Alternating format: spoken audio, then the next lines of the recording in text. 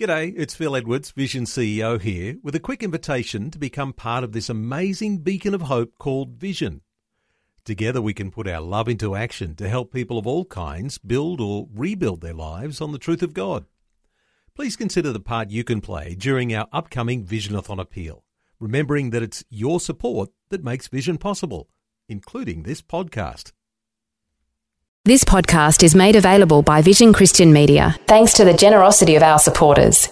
Your donation today means great podcasts like this remain available to help people look to God daily. Please make your donation today at vision.org.au. Today with Jeff Vines, author, pastor, apologist and Bible teacher, with a straight-talking message from the Word. People who are far from God matter to God, so they should matter to us. We are fishers of men, and there are people hiding. We got to find them.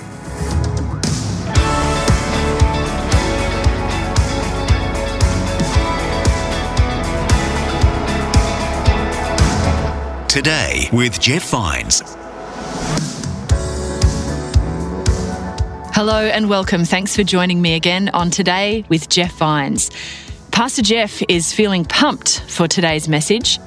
What I mean is he's preaching from passages that get him excited and pumped up.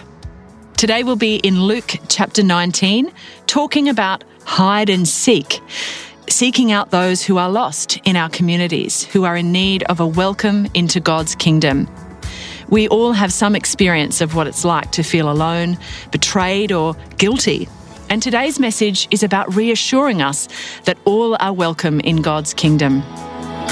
So open up your Bibles to Luke chapter 19 and we'll get started with Pastor Jeff's message on Today with Jeff Vines.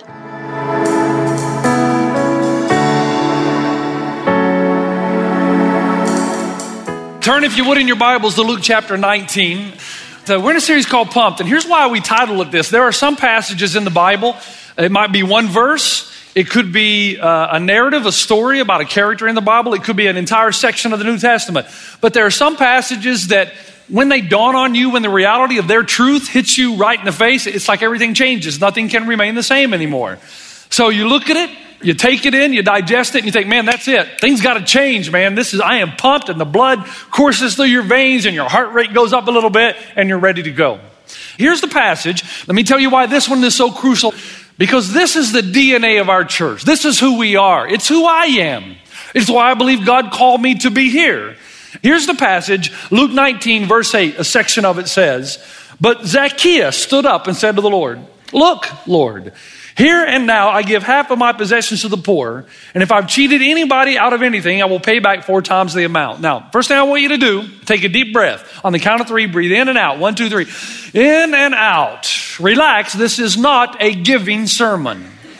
It's not. We've approached it from that angle before, but this is not a giving sermon. So here we go. Jesus, when he comes into town, is 10 days away from dying on the cross. 10 days away when this event occurs. He comes into a town in his ministry, and he meets the chief IRS agent, a guy by the name of Zacchaeus.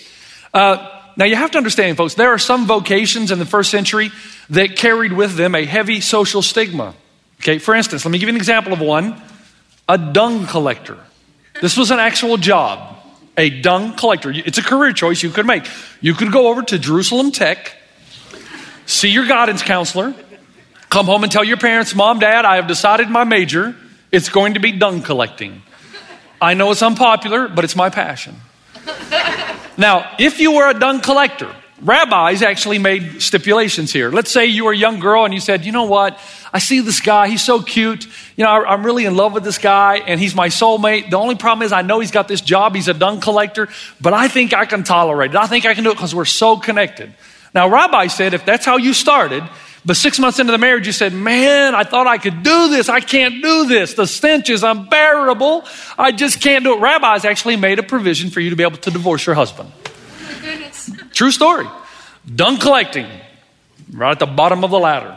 But there was something worse that carried a social stigma with it than any other occupation, and that was tax collecting. In the people of Jesus' day, if you were a tax collector and you were a Jew, Hebrew, you were a traitor to the people of God. You had gone over to the dark side. You'd crossed the line of which you could never recover. And when Luke writes the story, he wants you and I to know that, a tax collector is like a mafia king. It's like a drug lord. It's like hitman, a corporate thief. Think about the people who really tick you off today. Can you say Enron? Or can you say Madoff and the Ponzi schemes? These are as crooked as you get. Now, that leads to the next question. Why on earth, if you're a social outcast, if you become a tax collector, would you ever want to become a tax collector? You say, well, that's simple, Jeff. Think about it. It's lucrative. Well, hold on a minute. In the Ponzi scheme with Madoff or with Enron, these are guys who hoped they would not be found out. So they were popular for a long time until everything came to reality. Zacchaeus, it doesn't matter if you're good or bad. Once you become a tax collector in his culture, you're automatically assumed to be trash. Social outcast, man. You were just thrown out of everything. And so why would you want to become that? Now, part of it, if I can meander just a bit, it's important that you know this, part of our DNA. What do we know about Zacchaeus? Zacchaeus was a wee little man. Now, I'm assuming that's not how most men want to be remembered. I mean, even today we talk about tall, dark, and handsome. Zacchaeus was vertically challenged. Maybe he had had enough of the ridicule. Maybe he had heard the song Short People one time too often. It's a real song. Randy Newman, who wrote all the Toy Story themes, he says, short people got no reason to live. They got little hands and little eyes, and they walk around telling great big lies. They got little noses and tiny little teeth. They wear platform shoes on their nasty little feet. Don't want no short people around here. That was a popular song, sold millions of copies. Most people forget, as the chorus actually says, only a fool actually believes that all men are equal and it's a beautiful world. But maybe Zacchaeus heard a little bit too much ridicule. Can you imagine him saying, you know what, I'm going to prove to you people that you can be somebody, that I can be somebody. I'm going to have power over you. I'm going to choose a career that I'm going to be tall over you. And I'm going to lord my power and authority, prestige over you. And the day's going to come when I'm going to come to your house and I'm going to knock on the door and I'm going to collect taxes from you on behalf of the Romans. And I'm going to look you in the eye and I'm going to say, who's the wee little man now, huh? Who's the wee little man now? Maybe that was it. Power and position and wealth, they are merely the ways Zacchaeus chooses to hide his feelings of insignificance. Now, as always is the case, it never works. And so there's something intriguing in Zacchaeus' mind about Jesus. Now, he probably already heard the story about this dude named Matthew or Levi, a guy that was seated at the toll booth, and Jesus came by there one day and said, dude, what are you doing? Get up, leave your profession, follow me. Matthew did exactly that, or Levi. He just dropped everything, said, I'm following you. Jesus started following Jesus. Maybe Zacchaeus, I'm saying most probably, had heard that story. And then Matthew threw this huge party for all his tax collecting friends, and they all came, and Jesus did too, and he was the last one to leave. So Zacchaeus is probably thinking, man, I want to meet the rabbi who partays with tax collectors. And so he wants to see Jesus, but he's got a problem. Crowds aren't going to like him. Man, you can't appear. You show your face in public like this, they're liable to run you over. You're going to be bounced around like the metal ball in a pinball machine. They're going to try to do you in. And Zacchaeus is trying to find a place that he can hide. And he finds a sycamore tree, and a sycamore tree is a good tree. Short, stump, you can climb it, but heavily blossoming. He can hide. Now, the Bible says in verse 5 of Luke 19, when Jesus reached the spot, he looked up and said to him, Zacchaeus, come down immediately. I must stay at your house today. So he came down at once and welcomed him gladly. The Greek language is a beautiful language. It tells us so much. Notice Jesus says, I must stay at your house. What, is somebody forcing you? Yes. And Jesus says it out loud. Why? Because he wants everybody in the crowd to know that God speaks to him and that God, through the power of the Spirit, is telling him that even though this is an important event, and 9 to 10 days from now, Jesus is going to die on the cross, God has determined that he would spend this day with one man who is far from God. One man, Zacchaeus.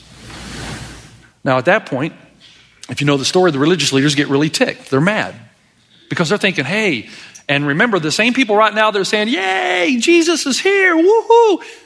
10 days later, they're going to be saying what? Crucify him, crucify him. So when Jesus makes his public statement out loud, they're probably thinking, man, we thought God spoke to Jesus. We thought Jesus was the Messiah, the one. And now Jesus is saying that the Spirit of God, that God is telling him that he must go to Zacchaeus. Well, it's obviously now that he's not from God, because our God would never tell Jesus, a rabbi, respectable, to spend an entire afternoon with this tax collector. So he must not be from God. If you know Zacchaeus' story, it's a good one. It ends well. It's not like the guy who responded to the IRS specialized fund called Cheater's Account. Remember a couple years ago, the IRS developed a fund called Cheater's Account. And if you knew you had cheated the IRS and you couldn't sleep at night and the guilt was just so powerful, then you could send in the money you owed anonymously, no questions asked. One dude sends a letter into the IRS. It says, I have cheated on my income tax for years and I feel so guilty I can't sleep at night. Enclosed, please find a money order for $10,000. P.S. If I still can't sleep, I'll send in the rest. So the conversion wasn't full. But Zacchaeus had a full and genuine conversion. How do you know that, Pastor Jeff? Because greed always surrenders to generosity at the point of conversion. And what Zacchaeus does, he comes out of hiding. He pays back everything he owes and more. He goes past work and law and obligation into opportunity to show grace and mercy to those he had offended. But what's really amazing is something else. Last week I told you that on my study break this year, I had this epiphany, this revelation from God. And he's always reminded me that as a pastor, I cannot manipulate and coerce people. You just can't. We're human, so sometimes we try. You can sometimes make people feel guilty enough to do something that you want them to do, but they won't do it for very long. You can't genuinely transform somebody from the outside in. It has to be from the inside out. And I told you, I've realized that my job, and I'm learning all the time, so forgive me where you felt manipulated and pray for me. Because what I feel Jesus is saying to me now is, just give them Jesus, Jeff. Give them Jesus and I'll do the work. And so I want to show you Jesus in this passage and show you why it pumps me up. And the first reason is this. Jesus looks for hiding people. Can you say that? Yell it aloud. Here we go. On the count of three, we're going to say Jesus looks for hiding people. Number 1, 2, 3. Jesus looks for hiding people. When Jesus called the original disciples, of which you and I are now a part, what did he say? He said, come and I will make you fishers of men. He didn't say, come and I'll make you healthy and wealthy. I'll make you able to live your best life now. I'll free you up to do the things you've always wanted to do. I'll give you everything you've always wanted. I will make you lords over the earth. No, he said, come and I will make you fishers of men. Jesus is saying, I'm going to give you an assignment. And if you're going to be my disciple, you're going to change the world dramatically, one life at a time. You're going to be able to do things you never thought could be done. And there are people who are so far away from God who are hiding and you think they're not findable. Transformation is going to be miraculous. Lives that you thought were unchangeable all of a sudden become changeable. Marriages are restored, children are renewed, families are reinvigorated. But here's the part of the story we don't mention. It's like Jesus says this. If you fumble the ball, Christ followers, if you decide not to participate in this grand endeavor of fishing, if you get caught up in other pursuits and you get distracted and discouraged and you begin neglecting, hiding people, being loving carriers of the message of Jesus, the good news, there is no plan B. It's as if God says, I'm not going to send out a bunch of angels to cover your backside. I'm not going to drop leaflets from heaven. You're it. You're plan A, and there is no plan B. And if you take up this challenge, you'll change your world and community one life at a time. But if you don't, you'll watch the lights on the world go out in your community one life at a time. You know, churches that turn internal die. When the focus becomes what I want, what I need, what I want, what I need, and that's all you concentrate on, and everybody does what makes everyone else happy, you start to die. You either die spiritually or you die in your impact or ability to impact the world around you. The vision of this church did not start with me. I just have the privilege of being the third guy in the loop. Ron Keller, 30-some years ago, had a vision, and he said, God is calling us to reach the next generation with the power of the gospel. And he hired a young youth pastor called Chuck Boer. And a lot of people that go to this church go here because of the effectiveness of Chuck Boer's youth ministry. And they came to Christ through Chuck, or obviously through Christ, but through God using him as a tool, as an instrument. And then I get to come along 7 years ago. But I'm just a link in the chain. The vision here started a long time, and the vision said this: we think that people who are far from God matter to God, so they should matter to us. We are fishers of men, and there are people hiding. We got to find them, and we got to go out and look hard for them. Now, let's talk about hide and seek for a moment. The game hide and seek. Think about it. My mother loved when her 4 boys played hide and seek. Now, she ruined it all because she said, look at my 4 sons. They're playing together, getting along. And she would find me hiding in the closet and bring a camera with a flash. Boom, Mom, You're giving away where I'm hiding. Yeah, but I've got some great photos. Right? In the game of hide and seek, the more difficult job is the one who seeks, right? The seeker. Everybody else hides. The seeker has to look continually for people who are trying to evade him or her. And every time he or she gets close, the seeker that is, to the person who's hiding, the hider can move farther away. And think about it just for a moment. The seeker gets no recognition, right? There's no great title as the seeker. In other games, the pivotal player gets a cool name like the pitcher, the catcher, the center, the goalie. But in hide and seek, you're just it. Hey, you're it. Jesus knew the rule of the universe. God is it, the world is hiding, and the fisherman's role is to call, Ollie, Ollie, oxen free. Come home. It's safe. Nothing you've done will be held against you. You're secure. Doesn't matter where you've been, what you've done, come on home. Come back home where you belong. Turn around. And Jesus wanted his fishermen to know that people hide for all kinds of different reasons, but deep down inside, they all want to come home. Oh man, if you would have told me this 10 years ago, I'd have said, no, but look, it's true. It's true that the person you think is the farthest from God that would never come home is probably the first person that will come home.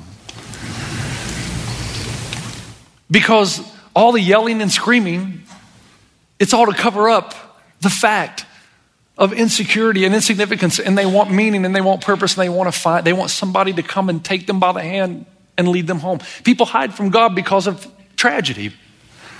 God didn't do something in their past, but they feel so lost now. They're angry at God, but think about it. If God isn't real, who would you be angry with?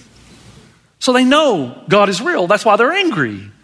And they want somebody to come and hold their hand and show them, hey, let me show you a God that maybe you've never met before. Some people hide because of shame. There's something that they've done in their life. They feel like there's no way God could ever forgive me because there's never been anybody seeking them to find them when they're hiding and to tell them, man, you don't know the gospel. It's a gospel of grace. It doesn't matter what you've done, where you've been, man. And if you were good enough to be received by God, he wouldn't have needed to send his son to die for you. So come on home. It's safe. They hide because of fear. They're afraid. They really do want to come out of hiding, but they're afraid they'll be rejected by those who've found them because of their inability to live up to certain standards. People hide for many reasons. And I'm telling you, the guy that you think is so far from God that he can never come home is usually the guy that will come home first. He just needs you to seek for him patiently, lovingly. And even when he reveals to you the ugly side of who he is, that you don't get angry and enter into some kind of debate. You just keep loving. When we played hide and seek when I was a boy, I was like 6'3" and about 150 pounds. Imagine that. It's like a straight beanpole. And I was so skinny that I could hide under the kitchen sink behind the drainage pipes. I could contort and twist and turn. And it was a great place to hide. Yeah. Until you realize that there are other things that hide there too. Like mice and garden snakes and maggots and things like that. On one occasion, I got stuck under the sink. I just put my arms through too many drainage pipes and I couldn't get out. And my brothers yelled, "Ollie, Ollie, oxen free, come home." And I couldn't, but I was too prideful to admit that I was stuck. After all, that no one had ever found me in this hiding place. So if I needed help, then they would know my secret hiding place. And so my dad, thank God, didn't give up, and he kept looking, because I started hurting and getting sore, and then things were all out of whack. And then finally my father opened the kitchen cabinets. There it was. He found me. He got me out. I could breathe again. I was free. There are some people who cannot make it out of hiding on their own. They got to be sought. They got to be pursued with patience. They got to be loved in Jesus' name, even when you see the ugliness they try to hide. Sometimes it's in your own family. Can I show you Jesus? Jesus did not say, "Zacchaeus, change your life, change your job, pay back everything you owe, and then I might put you on my calendar of events for a visit." He didn't say, "Zacchaeus, stop hiding, tell everybody what you've done, confess your sins right now, start living a good and clean life, and I might come to your house." No. Jesus loved Zacchaeus before Zacchaeus got respectable.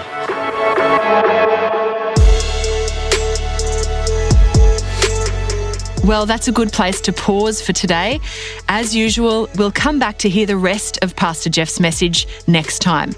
Here's a little tease of what's still to come. So I want to show you Jesus in this passage and show you why it pumps me up. Jesus looks for hiding people.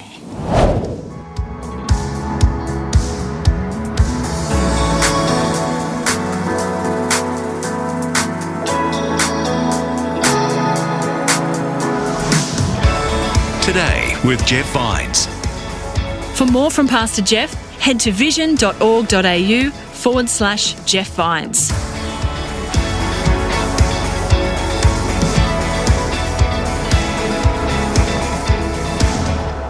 Today with Jeff Vines.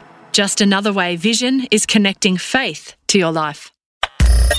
Thanks for taking time to listen to this audio on demand from Vision Christian Media. To find out more about us, go to vision.org.au.